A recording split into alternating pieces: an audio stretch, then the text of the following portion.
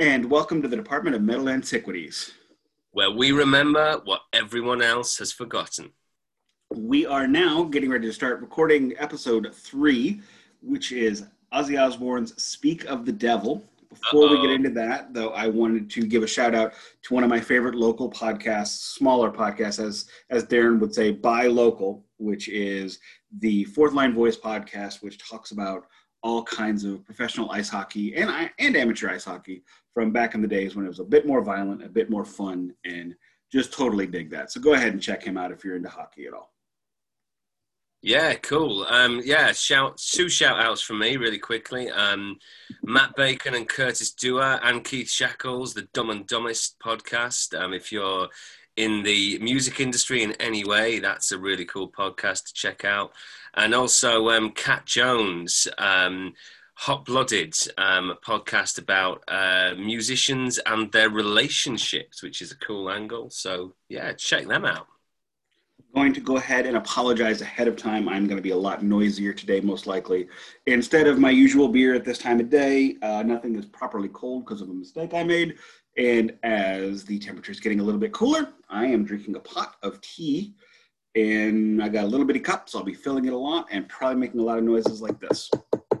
So, yeah, and I've got some mint and licorice tea. So shout out to tea. Yeah, I might also be, I'll try and be quiet, but you never know.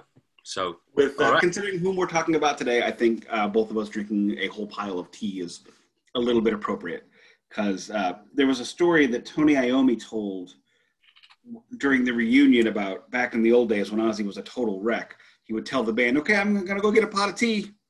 I'll bring back a pot of tea for you guys." And they'd walk out of the studio 20, 30 minutes later going, "Where's the tea?" And Ozzy would be passed out on the couch. Ozzy was... That's about right. Ozzy was a bit of a mess back in those days, and I would argue that we are going to be speaking about the time in his life where he was at his absolute worst. I think that is correct. I think this is the absolute zenith and pinnacle of Ozzy Osbourne messed upness, which makes it all the more interesting, you know. And I guess he kind of came through it, you know. He's struggled for most of his life, I guess, with all sorts of demons and things like that. But yeah, he got through this period. But yeah, this really was going off the rails on the crazy train.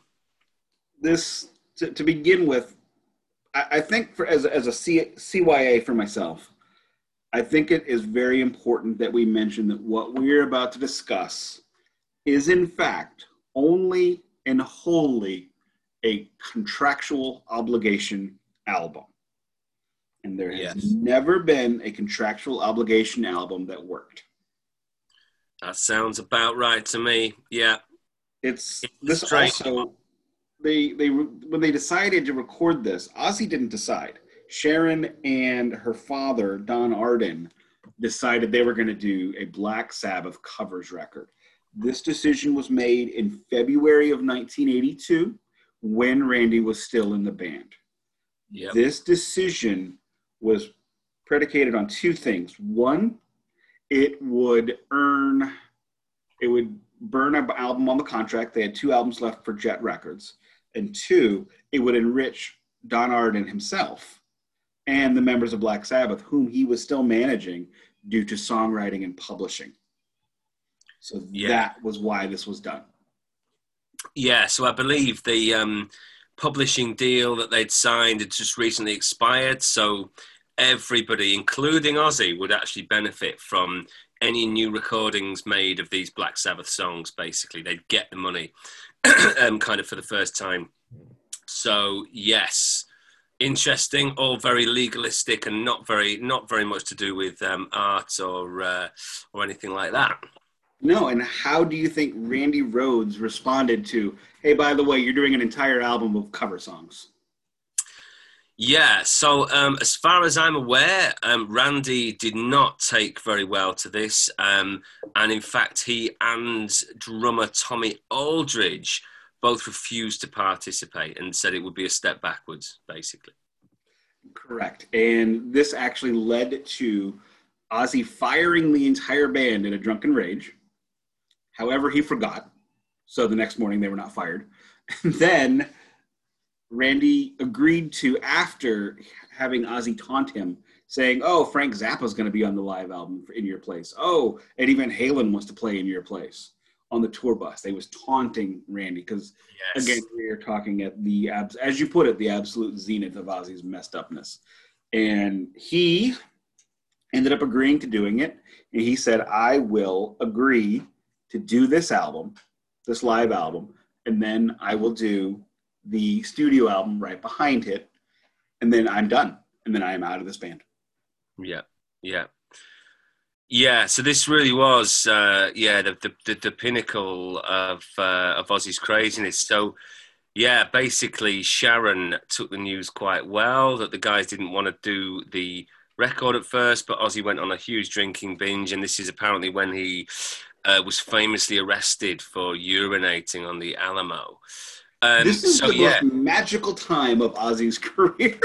Yeah, for sure, man, for sure. But yeah, they managed to kind of reconcile it, and Rhodes agrees to do the live album.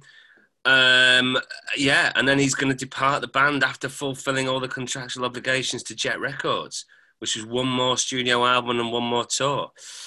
So there we go. So yeah, there's a little bit more still. When they agreed to do this, they were going to do this at Maple Leaf Gardens in Toronto in middle 1982, and then they planned on Half Naked Women and Sharon creating the biggest rock and roll spectacle of all time. At which point, Randy obviously has his accident. Randy and Sharon's best friend both die, and everything changes immediately. Also, I'm going to apologize for the noisiness of my cat who won't stay out of the room. But then, and Ozzy's camp and Ozzy knew that Black Sabbath Live Evil was coming out. Yes. Geezer kind of seemed like he didn't want Live Evil to come out, and Ozzy sure as hell didn't want to do Black Sabbath covers. Mm-hmm. But they both wanted to be first.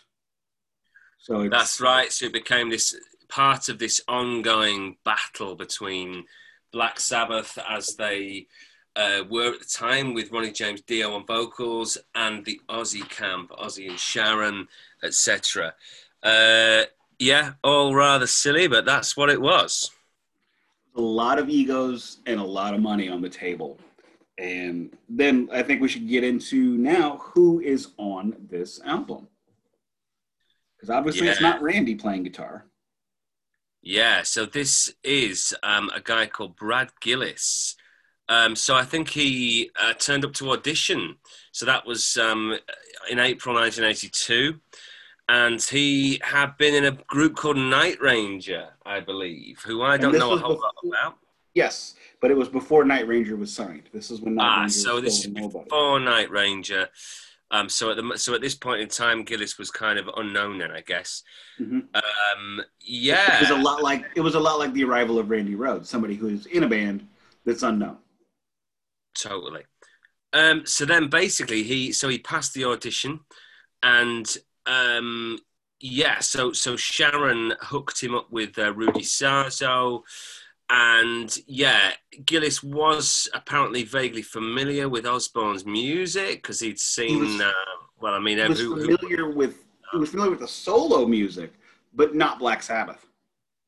That's right. Yeah, that's right. So he knew Ozzy's stuff, but he really didn't know Black Sabbath at all. That's correct. Yes. How does that even make sense? He borrowed a friend's old Sabbath albums to learn the songs. And he apparently was able to faithfully reproduce Randy Rhoads' parts, which is what earned him the job, which was fine. But of course, for this album here, they're not Randy Rhoads' parts. We're talking about Tony Iommi, a very different guitar player indeed. Anyway, so he performed with the band during sound check in April, again a few days later, in New York, and played his first show with the band later that evening. And then we get into this period of rehearsals where it just kind of continues to be weird. So I don't know if you want to tell us a bit about what happens in the rehearsal situation. This is again, we are talking about the magical halcyon days of Ozzy Osbourne at his most mythical. This Yep. is not long after he's bitten the head off the dove. This is weeks after he's urinated on the Alamo. This is all of the things you've ever heard about Ozzy Osbourne. That was this year. It all happened in this era. He never dealt with the death of Randy Rhoads very well, and probably didn't deal with the breaking up of the band of Randy Rhoads with Randy Rhoads, which would have happened had he not died. Mm-hmm. So Ozzy's in a bigger tailspin than he's ever been in. Decides he knows the songs. I guess he decided he knows the songs, so he didn't show up to any rehearsals for this. Gillis, Sarzo, Aldridge, these guys have a passing familiarity with Black Sabbath. Yeah. Got to rehearse. Led Zeppelin went through 6 weeks of rehearsals to do one concert. Yeah. And this was about 3 days, something like that. Yeah, 3 days without Ozzy. Yeah. So this is not brilliant. And apparently it's also when Rudy Sarzo, who was already working with Quiet Riot in secret on the Metal Health album, which became Quiet Riot's big standout classic, he made his decision to leave. So it must have all been getting too crazy for Rudy Sarzo.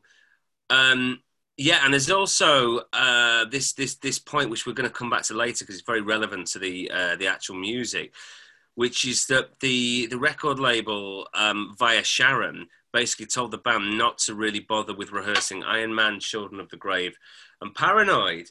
And the reason for that is that those three were usually the encore, I believe, of Ozzy's set. He would do all the Ozzy Osbourne material, then come back for an encore of those three. So they had some fantastic recordings of those with Randy Rhoads, and they planned to include the Randy Rhoads recordings on this album. But as we'll discover a little bit later, that's not how it turned out. Those recordings got put on Tribute, I believe. I think I'm right in saying on Tribute. On Tribute, they released the entirety of the live recordings they had with Randy Rhoads. Most of it was taken from a single, I think it was the King Biscuit Flower Power Hour. They had a recording of that in Cleveland or something that they used. And then there were a couple other songs piecemeal to it. But yeah, they didn't expect to be doing those songs, so they just I guess the boys went, wow, that's 3 less songs we have to learn. Yeah, and I guess given that they only had 3 days, that was probably a weight off their minds. So they probably busked through them, knowing that they would have to actually play them at the show, but knowing that they weren't going to be on the actual album, they didn't stress too much about getting them perfect, as long as they could sort of busk through and, get everything roughly in the right place. But yeah, as we discover, that isn't how it worked out. They saved those tracks with Randy on for the tribute album. And then, of course, guess what? These live recordings of the band that had not rehearsed those 3 tracks, playing those 3 tracks, do get used on the Speak of the Devil album. So we can already kind of start to see the way this is going. It's crumbling quickly. Then there were certain songs that nobody, because it was recorded over 2 shows, two nights in New York at the Ritz, famous theater. And of those shows, there are a couple of these songs that nobody can recall hearing. So some of these were recorded at sound check, some of it weren't. There is at least one song that I will go to my grave screaming that was the Black Sabbath studio vocal. Well, I want to talk about this because my feeling is, okay, so when you're listening to this live album, and we'll get into it track by track shortly, but you hear Ozzy doing his usual patter in between singing, his stage trademark things he says to get the audience going, and just little bits of improvised shouts and screams and whoops and things like that. And that all sounds kind of rough, like he's going, all right, and then as soon as it comes to the actual song, he sounds, for the most part, absolutely amazing. Now, not absolutely 100% of the time, but I would say it's like 95% very strong. and we're talking studio strong. Which is exactly what then leads me to think, hang on a second, have they overdubbed the vocal again in a lot of this, or maybe even all of it? And I have to say, there's a few segments where I think I can hear, I don't think it's a delay effect that they've put on cosmetically. I think it's actually, you're hearing the ghost of the original recording, which they've tried to turn down, but it's spilt into the drum mics or the guitar mics. Then you're hearing another Ozzy Osbourne. I think, whether it's from the original Black Sabbath recording or not, I don't know. But I suspect they got him to re-record these songs in the studio. I'm going to say no, he did not re-record any in the studio just because there wasn't time. Okay. Maybe. I'm looking at, pulling up the album information again. This was recorded over the course of 2 days in September 1982, 26-27, released on the 27th of November. Yeah, wow, that is pretty quick. Well, I don't know, man. I mean, maybe Ozzy's just a better singer than I give him credit for. No, I will no. They flew in the Black Sabbath ones. And maybe I don't know, man. I don't know. I'm not. The ones that I will swear to God that they're the Black Sabbath vocal tracks. One of them is, and there's no question, it is.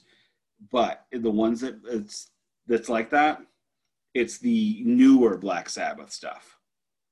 It's not off Snowblind. It's not off Fairies Wear Boots. Back when the recording budget for Black Sabbath was about 50 pounds. Yeah.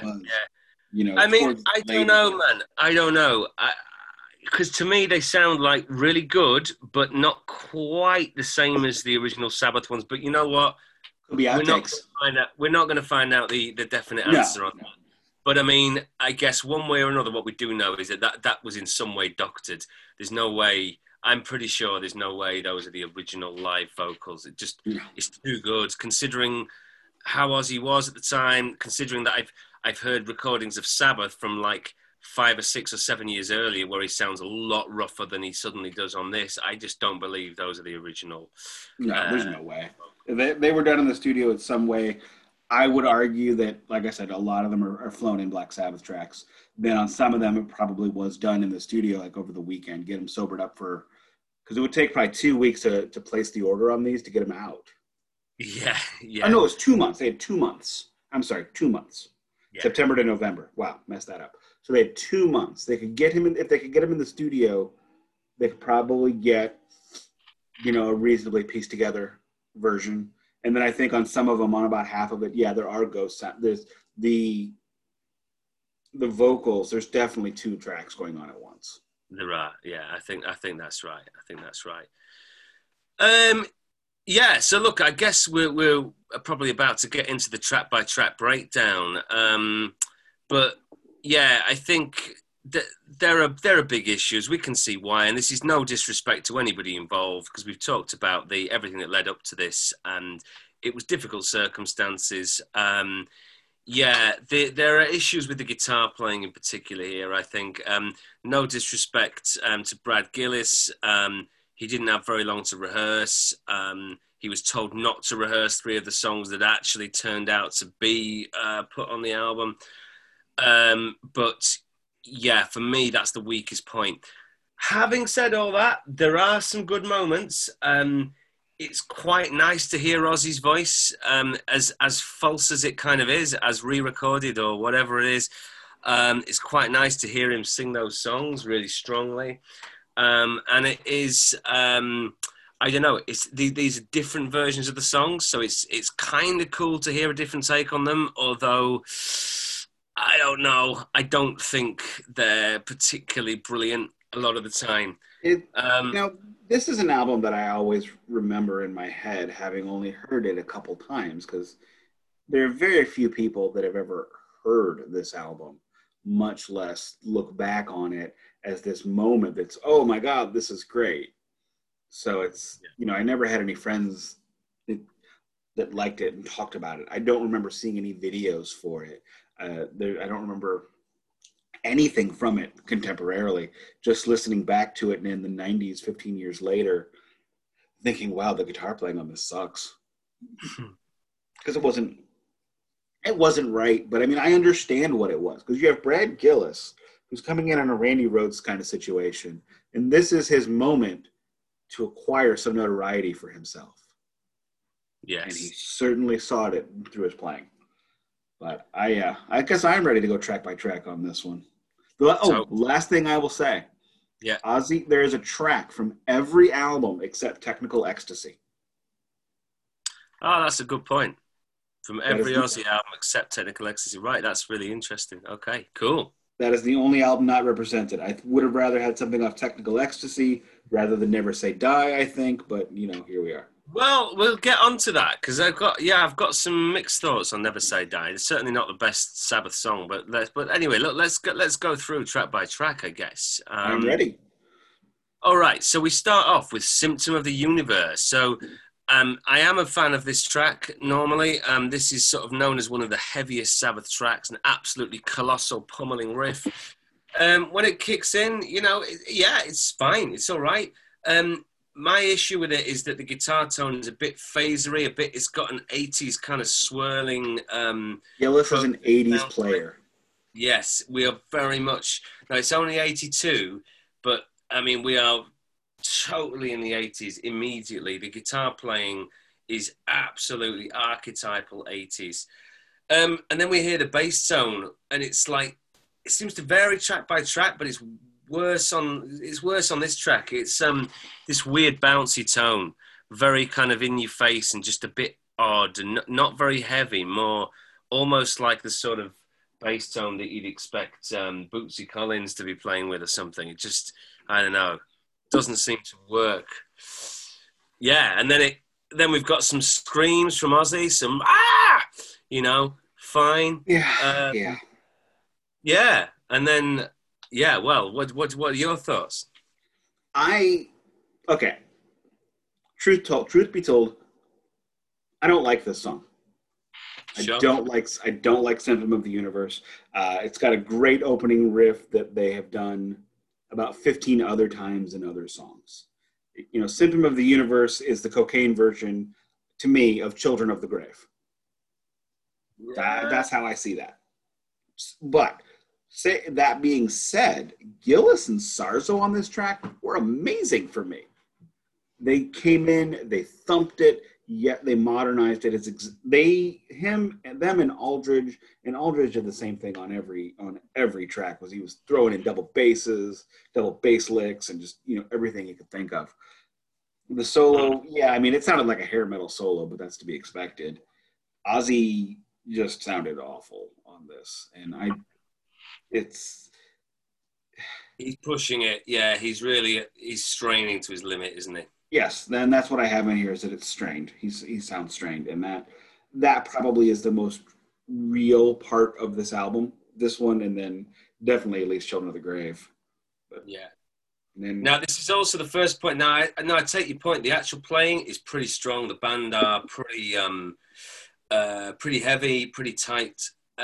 This is the first instance of what we get quite a bit of, unfortunately, through this album, which is Brad Gillis. I can't remember which riff it is now, but towards the end, not the main riff, but one of those riffs that comes in towards the end, and he plays it wrong, and it's like, is that improvisation, or is it just he's not really had time to learn it? He's doing it like Randy did it.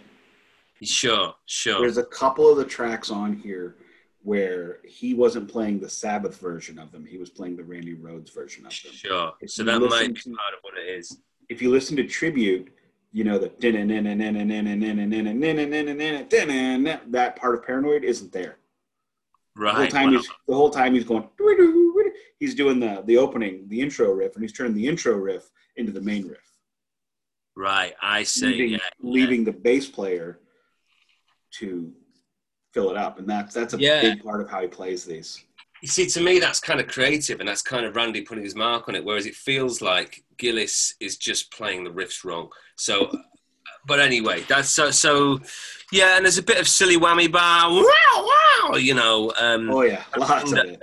It's a very 80s thing, and it also, to me, it's very much like a kind of look at me thing. It's like you're playing the rhythm guitar, and you want everyone's eyes just to shift from the singer for a moment, just onto you to go, yep, you're the guitarist. Hi. So you do that wow thing. Oh yeah, he's playing this record. He's playing this tour as though he were a highly scouted possible draft pick. Yeah, yeah. So it's look at me, look at me, look at how good I am, look at how much I can do. And it gets distracting. It's very distracting the whole time, to be honest. And then we head off into Snowblind. I find it interesting that Ozzy just sets it off. Yep, this is about cocaine. Let's have some cocaine. Cocaine, cocaine, cocaine. That to me was how he set that up. He sounded good. This is one of those songs where you can definitely tell there are two vocal tracks going. I don't know if they used his live one and then got him slightly sobered up in the studio to do another one to go underneath of it or over or on top of it. But you can tell this isn't, I mean, they didn't have that kind of doubling technology in the 80s. Well, I think they could, but this isn't it. This just isn't it. It's definitely two different voices. You know, you can just tell. Yeah, there's a ghost in the background, and there's a much more polished vocal on top. So, yeah, I totally agree. Absolutely. And I mean, this is another song where, to me, this is probably the best song on the entire album. This is the one that should have been the single. That should have been the video. I really loved this one. Yeah, I mean, it's not bad at all. Yeah, I've put the vocals sound unnaturally good, but you know, and the old overdub thing we talked about, but you know, fine, cool, it works, it sounds good. Yeah, it's not bad. The two bits that I've criticised are there's a bit where it changes riff, and then with the bass line kind of goes funky again. It's like, I don't know, man. It's like Rudy Sarzo's been listening to Parliament and Funkadelic. It just goes a little bit funky, and I think everyone should be listening to Parliament Funkadelic. That's all I'm. Oh yeah, for sure. No, I love them, but maybe not for this style. But look, we're splitting hairs a bit, and yeah, okay. There's a widdly diddly do solo I've written here, but yeah, look, that's what's to be expected. And I guess you know, Brad Gillis was trying to be Randy Rhoads, trying to step into those shoes. And Randy was he was the archetypal 80s guitarist at that point, I guess. Possibly alongside Eddie Van Halen. He definitely was, but in a different way. Yeah. To me, it wasn't just, I mean, Randy definitely showed off as much as he could, but it always felt in service of the song. In this case, Brad Gillis is showing off as feels like in service of Brad Gillis. Yeah, I agree. And I suppose I would say Randy Rhoads, he has this kind of neoclassical thing going on where there's a certain sophistication to his note choices and the way that he plays his guitar solos. And there's references to this, to all this music theory, whereas it feels like a lot of what Brad Gillis is doing is very much kind of trashy rock and roll. Like, you know, in the 80s, we got into hair metal, and there were quite a lot of instances of people, what's the word, being a bit like Led Zeppelin on the surface, but it was a shallow nod to that sort of music, and really it didn't have much depth, style over substance. And it does feel like Brad Gillis he's doing a bit of that, really. It's not on the same level as Randy. I completely agreed. I think one could even probably make the argument this is the first hair metal guitar record. Yeah, very, very possibly. Yeah, I mean, yeah. There's just no doubt it is pure hair metal. Oh, completely. But yeah, so then we get to the song Black Sabbath, which to my ears is just slightly too fast. It's like I have the exact same thing in my notes. Starts too fast. It's too fast.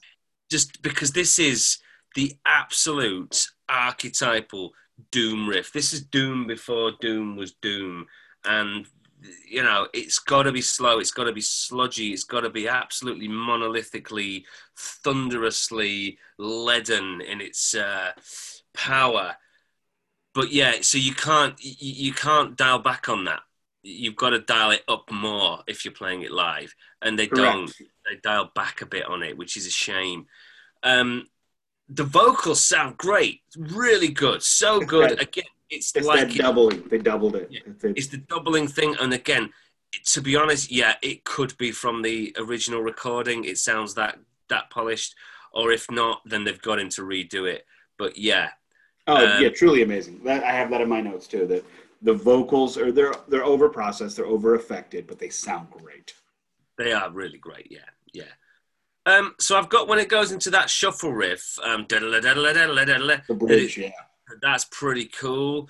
Until, we get into 80s guitar mayhem world. I've put Yuck, Whammy Madness. Mine is not that. You're slowly. You're quickly losing your English politeness, and you're going straight on to American. Yuck, whammy man. Love it. Anyway, yes, definitely too fast. Tommy Aldridge uses way too much double bass. Double bass. There probably is a place that you could double bass in a Black Sabbath tune, but not in this one. For sure. Going back to that prototypical, it is the first Doom riff. It is, in a Doom riff when it's done right, you just need it. You need that note to change. You got to wait for it, and that's what gives it its power. This, ding, ding, ding. No, it should be ding.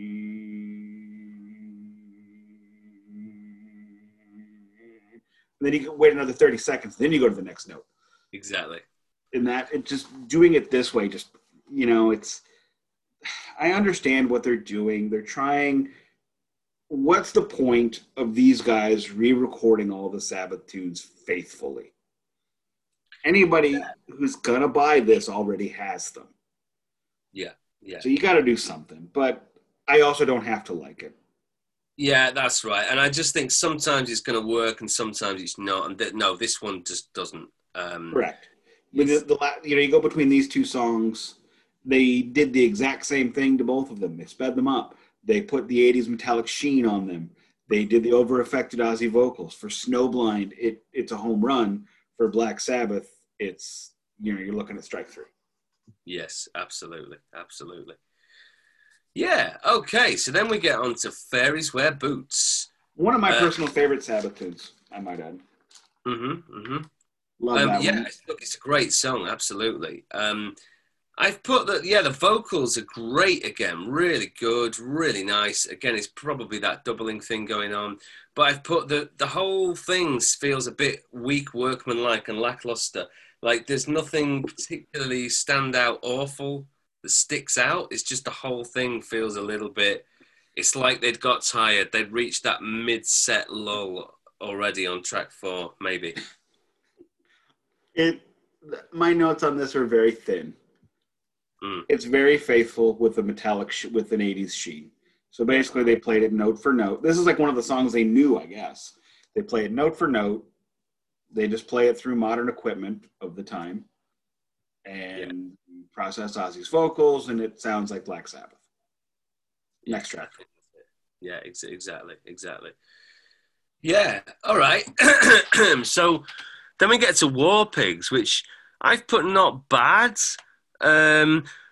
But one thing that just annoyed me about it, which isn't actually the band's fault, it's whoever mixed it. In the solo, which, it's an 80s one. Actually, it's not that 80s this time. It's not too bad in that respect. But the bass guitar is mixed louder than the guitar solo. And you just think, why has that happened? Like, this just reeks of somebody who's really half-assed the mixing. I would argue that and they probably didn't hire a quality engineer on this one just to, get it out. And then, they definitely, the bass was turned up way too high. And I think this is about around the time that I started to notice that when Rudy Sarzo doesn't know what to play, he plays this one particular riff. I know what you mean. Is it kind of a descending pattern almost? Like, when he doesn't know what to play, he's playing like this pastiche of Children of the Grave and Paranoid and Iron Man. He's like playing them all at once. And when Gillis doesn't know what to play, he plays this just this very rhythmic kind of thing. And then they're both probably thinking, if I just play this one thing, it sounds okay, it's in the right key, and then the vocals will take care of it and nobody will notice. Yes. That was when I started noticing it on this one, whenever he doesn't know, and then because the mixing was so awful, the bass guitar would be louder than the solo. And So that frustrated me. But, it's fine. It's not bad. I don't think it's a terrible version. I think it's all No, right. I thought that it's quite energized. Like they seem to get a bit of their energy back, having, in my view, slightly lost it in the previous track. Yeah. Okay, so then we get on to The Wizard, which is one of my favourite Sabbath tracks, actually. In fact, it's the first Black Sabbath track I properly heard, actually, that really made me want to listen to more Black Sabbath. Quick question. Do you think he was actually playing that harmonica on that one? I don't know, man. It's a bit... I mean, he's playing it a bit different. It's fine, but I wouldn't say it's brilliantly played. Look, it's a good question. I'm guessing you think he wasn't. Probably not. To me, he didn't play it exactly like on the album, but to me, it felt very precise. And I just... Potentially, yeah. I just can't picture Ozzy, because I think we should mention that Ozzy was also bald and bleeding during this show. He had completely shaved his head the day before, like bicked it down, like Pink Floyd style. Yes, yeah, we forgot to mention that. Yes, absolutely. Look, I don't know. I'm prepared to believe that it could have been him, but I take your point. That for him to actually pick the harmonica up and play it with any degree of precision does feel a little bit unlikely now you're saying. So, yeah. Especially when going back to the point you made, and I'm glad you did, the stage raps did not sound like the vocals, did not sound like any of them. Oh, no. He's going like, all right. He sounds like he's had, a gallon of vodka and all the drugs on the planet, which, let's face it, would have been the truth. That would have been pretty on brand for him at that point in time. And yeah, it's funny when I believe all of the music is the band playing from that night. It's the vocals that I think were flown in, because I don't think there was any possible way they could have gotten Ozzy up there to really do it. But especially with no rehearsals. It sounds too good for it to be no rehearse. Yeah. I agree. Totally agree. This particular song, it's definitely one of my favorites. It's more of the same as the way this is going. It's kind of there. It's very 80s. It's more of the same. It's an 80s version of Black Sabbath. It's Hair Sabbath. Yeah, and I've put that it's not too bad. It's all right, but it just silly whammy bar bits, totally inappropriate. I mean, this is a very bluesy track. It's even they've kept the harmonica in. They've kept it bluesy. You can't put all that whammy bar nonsense in.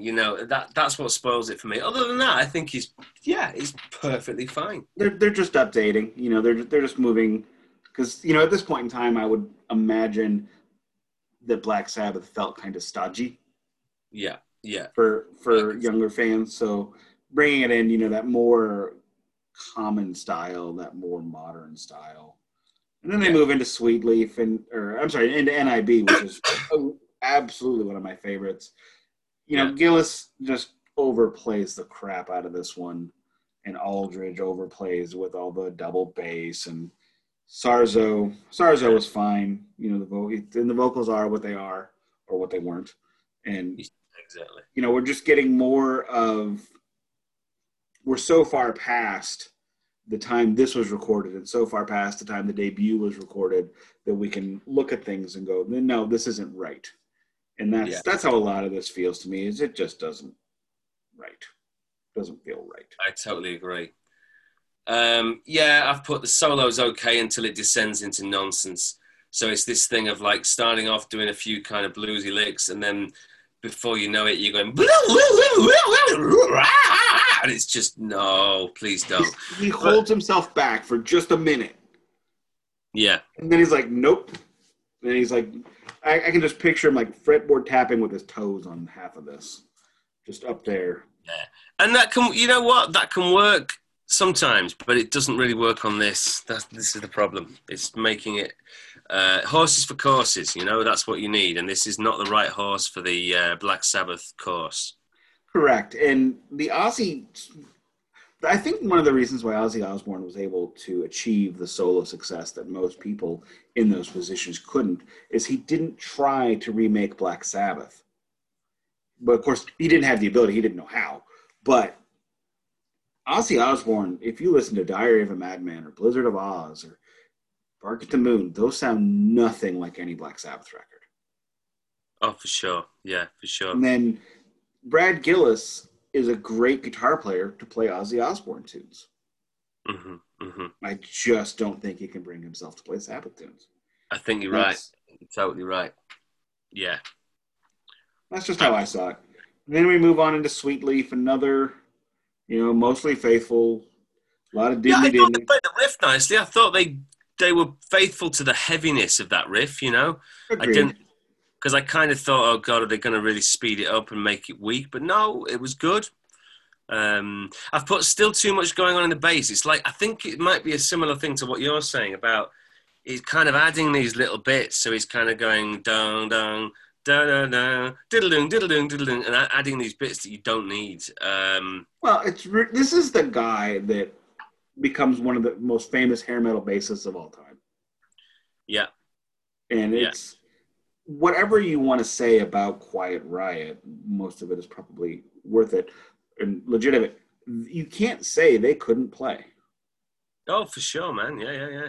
And, this one, Sweet Leaf, is not what I would call a challenge to play.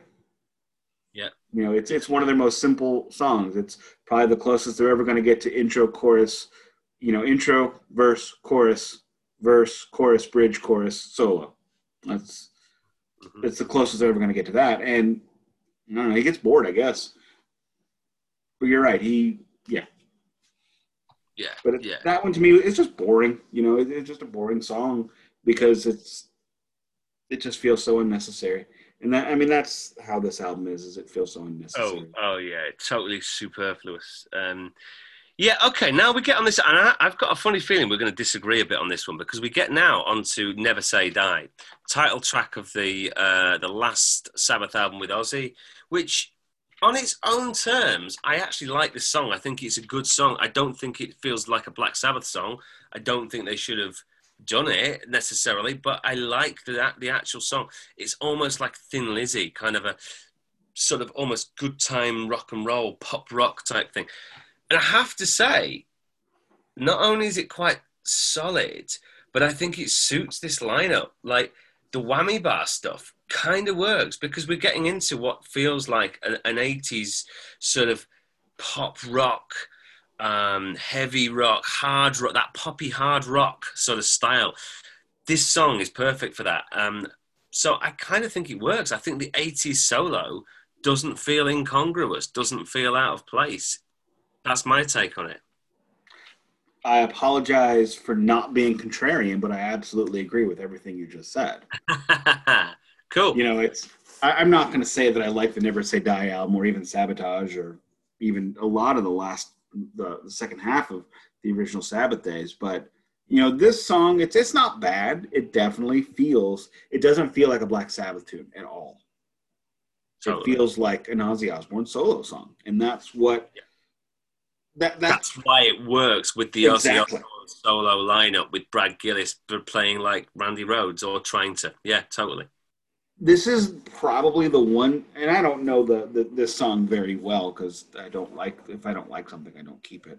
I'm not going to study what I hate, but this is what they should have done with all the other songs. Not just play them note for note, but with, modern equipment and doing your palm mutes and your pinched harmonics and, whammy bar dive bombs. They should have taken those songs and put them into Ozzy's style and rearranged them a little bit.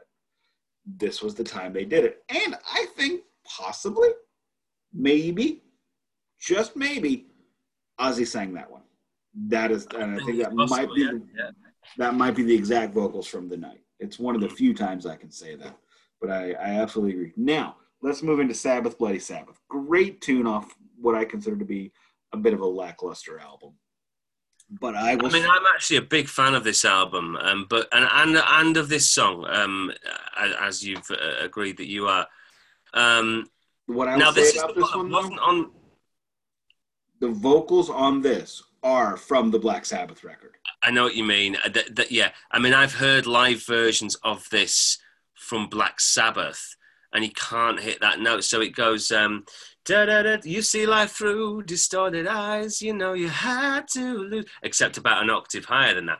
And he can't hit the had to lose. He kind of goes had to lose, and we're talking about 5 or 6 or 7 years before this was recorded. So if he couldn't hit those notes back then, there's no way he could suddenly hit them again here. So that is a hard line to sing, and I would imagine it was a very frustrating day in the studio to get that take originally.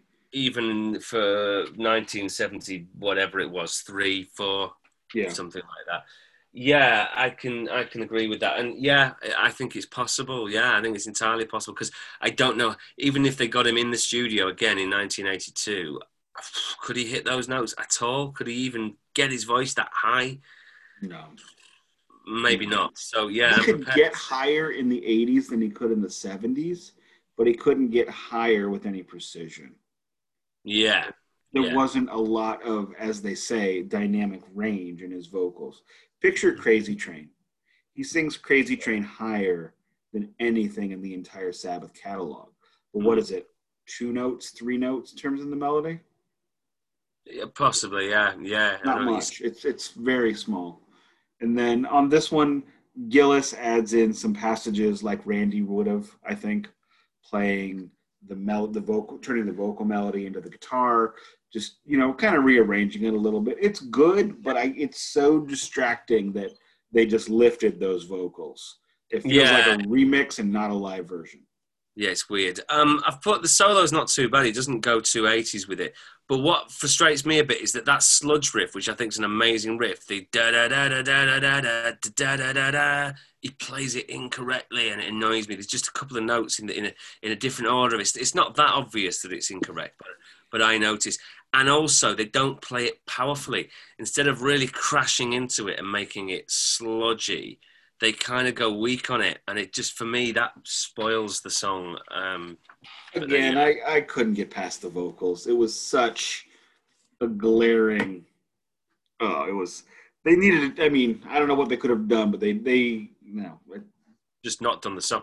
I mean, they actually didn't play that in the set. This is the song that was not in the set that they reckon must have been from soundcheck or from.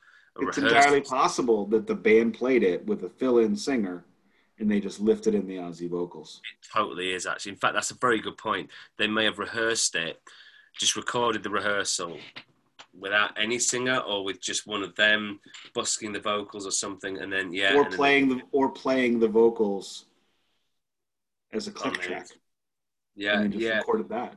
I mean, there's so many ways that could have happened, but there's no way you can tell me without a shot that that's not the same vocals that were on that first on the album Sabbath Bloody Sabbath. Yeah. I think you're probably right. Yeah, absolutely. Now we head into the encore, and this is where we have 3 tracks which were not meant to be part of this recording. The band were told don't bother to rehearse them, but oh dear, in the end, they do end up on a recording. So, yes. Because you can't do this album without Iron Man and Paranoid. Yeah. There's somebody playing, there's going to be somebody playing those and somebody singing them. And to me, I kind of wondered if because they had the tracks at this point for tribute. It wasn't released for another 5 years for some reason, but they had the tracks. And I'm wondering if the vocals that they used, they flew in the vocals from tribute on this. That's entirely possible. Yeah, could be. I mean, this album just is so fake. I agree. In terms of Ozzy, and Ozzy's, and it's, you can definitely tell that the other band, they know it, but not really. It's. This song was barely Iron Man, and I mean, because they didn't know it. Yeah. I mean, I didn't think Iron Man was the worst of the 3. I thought Iron Man was like loose, definitely, but not as bad as what we're about to talk about. Yeah, I put erroneous whammy bar nonsense. This is when we get into Children of the Grave. For me, that's again them busting out that that riff. This is where it goes really wrong for me. It's like, oh yeah, for some reason he's doing on Children of the Grave. He's doing this weird harmonic. So instead of it going dun da da da dun da da da dun da da da da da, I know that didn't sound right, but instead of it being heavy, it's like dun da da da dun da da. It's like, and I don't understand why they would think that that's not even 80s. It's just weird. Like he's putting this strange harmonic in. The whole thing just sounds off. It just isn't right. They didn't know this song. Yeah, they didn't know. This is another one of those instances where they get lost and they just go to that riff, that riff they all know, and go, okay, I'm thinking, okay, Ozzy, you take care of this. But I mean, I would have to imagine that the crowd was just as messed up as Ozzy was at that point. Yeah, if you were there on the night, you probably wouldn't notice too much, and I guess that was the idea. But we've now got it preserved for posterity, and we can tell. And that riff, the break riff, I guess you could call it, is totally wrong. It's like they've just gone, I'm going to throw 7 notes together, or however many it is, that match the rhythm of that, and it's in the same key, but there's not, like, I'm not even going to bother to listen to the riff enough to work out what those notes are. I think it's probably fair. I think the question to ask that would be more fair is, what did they get right on this? Yeah, and the answer would be not very much. I mean, look, I tell you what they did actually get right. What's okay is that section at the end where you've got da da da da da da, that bit where it all goes a bit slow. That's okay. And too bad there were 8 minutes before that. This for me is the low point of the whole album, really. Children of the Grave. And I remember this from when I first heard this record. I can't remember how I first came across it. I think my brother might have bought it on vinyl in a secondhand record shop, and we listened to it as like teenagers or something. And we were just both listening to this going, what? And it was this track that stuck in my mind from back then. To me, it's the next one, because, you know, they get into Paranoid, and this, I wish I could hear what was actually recorded that night for these 3 songs. Yeah. With as big of a cluster as these 3 songs are for us on the record, what was really there? Could you imagine sitting in the room listening back going, oh my God. Yeah. Yeah, this is not good. I've put loose, very loose, and I've put whammy nonsense.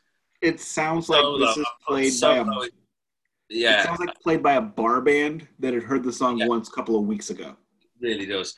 And I've put the solo is utterly horrible 80s garbage, like Van Halen gone wrong. Sorry, Brad Gillis, but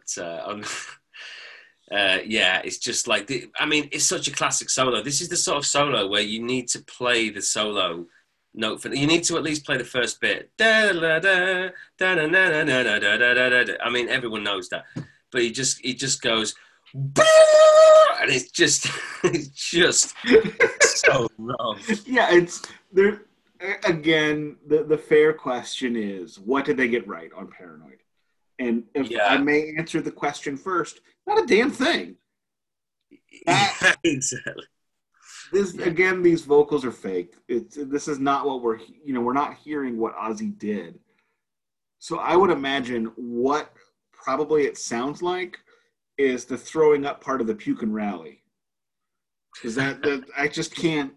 I would have to imagine that's the real thing, is because it's just, this is not. I mean, there's just nothing to this. It's, if Ozzy doesn't know it and Ozzy's singing poorly and they don't know this song and they didn't really learn it, oh God, it would have had to have just been off the rails, as it were, or perhaps on the rails, if you take my meaning. Yeah, no, for sure, man. Totally, for sure. Yeah, so, and that's it. So, I don't know, man. It's just such a strange record. I can't say it's a good record. I mean, look, all credit to Brad Gillis for stepping in with hardly any rehearsal. The rehearsal he did have was without Ozzy. At the time of this at the time of the recording of this, Gillis had been in the band for 5 months. Sure. And that's why I think it sounds the way it does. It sounds reminiscent of Randy. It's what a third-rate Randy would have done if Randy wasn't there. Yeah, man. I mean, yeah, exactly. And I just kind of feel, and even though he'd been in the band for 5 months, it's like, had they been playing all these songs? I don't think so. I think they only started rehearsing a few days before, didn't they? They won't have been playing those Sabbath songs. Yep. So I don't know. Yeah, it's all a mess. And I don't think they've been touring much up to that time. So yeah, they don't really know what they're doing. They haven't really gelled as a band properly yet. Yeah, Brad Gillis is going for completely the wrong guitar tone. We can understand why, but it doesn't work. Ozzy's a complete mess. The Ozzy that we're hearing on the album it just can't be the Ozzy that we heard on the night. There's no way. There we are. Strange, anomalous album. The fact that the video release of this, air quotes, never came out in America until 2012. Yeah. Speaks volumes. And then on top of that, when I bring up the air quotes because the home video was just a regular set from this band. Yeah, I had a little look at it before coming on the chat today. And yes, it's just Ozzy songs, and it seems okay. It seems fairly fine, but I'm sure it is fine. Yeah, because Brad Gillis is a guitar player that sounds like he'd work well, but in the end, for me, it's just a mess. There's a couple gems, but the gems aren't. I mean, they're shiny glass. They're not diamonds. It's Gillis trying to make an impression in the 80s metal world. It's the record label, not even the label, but it's the management company trying to steal some money. There's just nothing really redeeming quality about this. And I agree. For me, I think going forward, this is something we should do. This is obviously something that's forgotten. I would say it deserves to remain forgotten. Yeah, I think largely that's correct. So we'll try and find something next week which doesn't deserve to be forgotten and which is actually worth listening to. But what I would say is, even so, I think, if you're a fan of Ozzy, if you're a fan of Sabbath, I mean, don't go expecting anything great, but as a historical document of a moment in time, it is of interest. But yeah, don't expect to like it. Let's put it that way. I'm going to disagree even with that, because it's not a document of that moment. Yeah, I mean, I get what you're saying. That's true, because it's not real. I suppose what it's a document of is the desperation that was happening at the time in the Ozzy camp, because it's like a cry for help of an album, really. It is. Perfect. It is a cry for help of a record. Yeah. And no one listened. All right. On that note, I think we have summed it up. I think you have hit it. I felt nothing more we could say. So until next time, we will be back next week. Hopefully everybody has a great Halloween, and don't listen to this album. Yeah, if you want to scare yourself on Halloween, you could listen to it. But other than that, probably don't. Right. Thank you, guys. Duncan. Goodbye. Talk to everybody next week.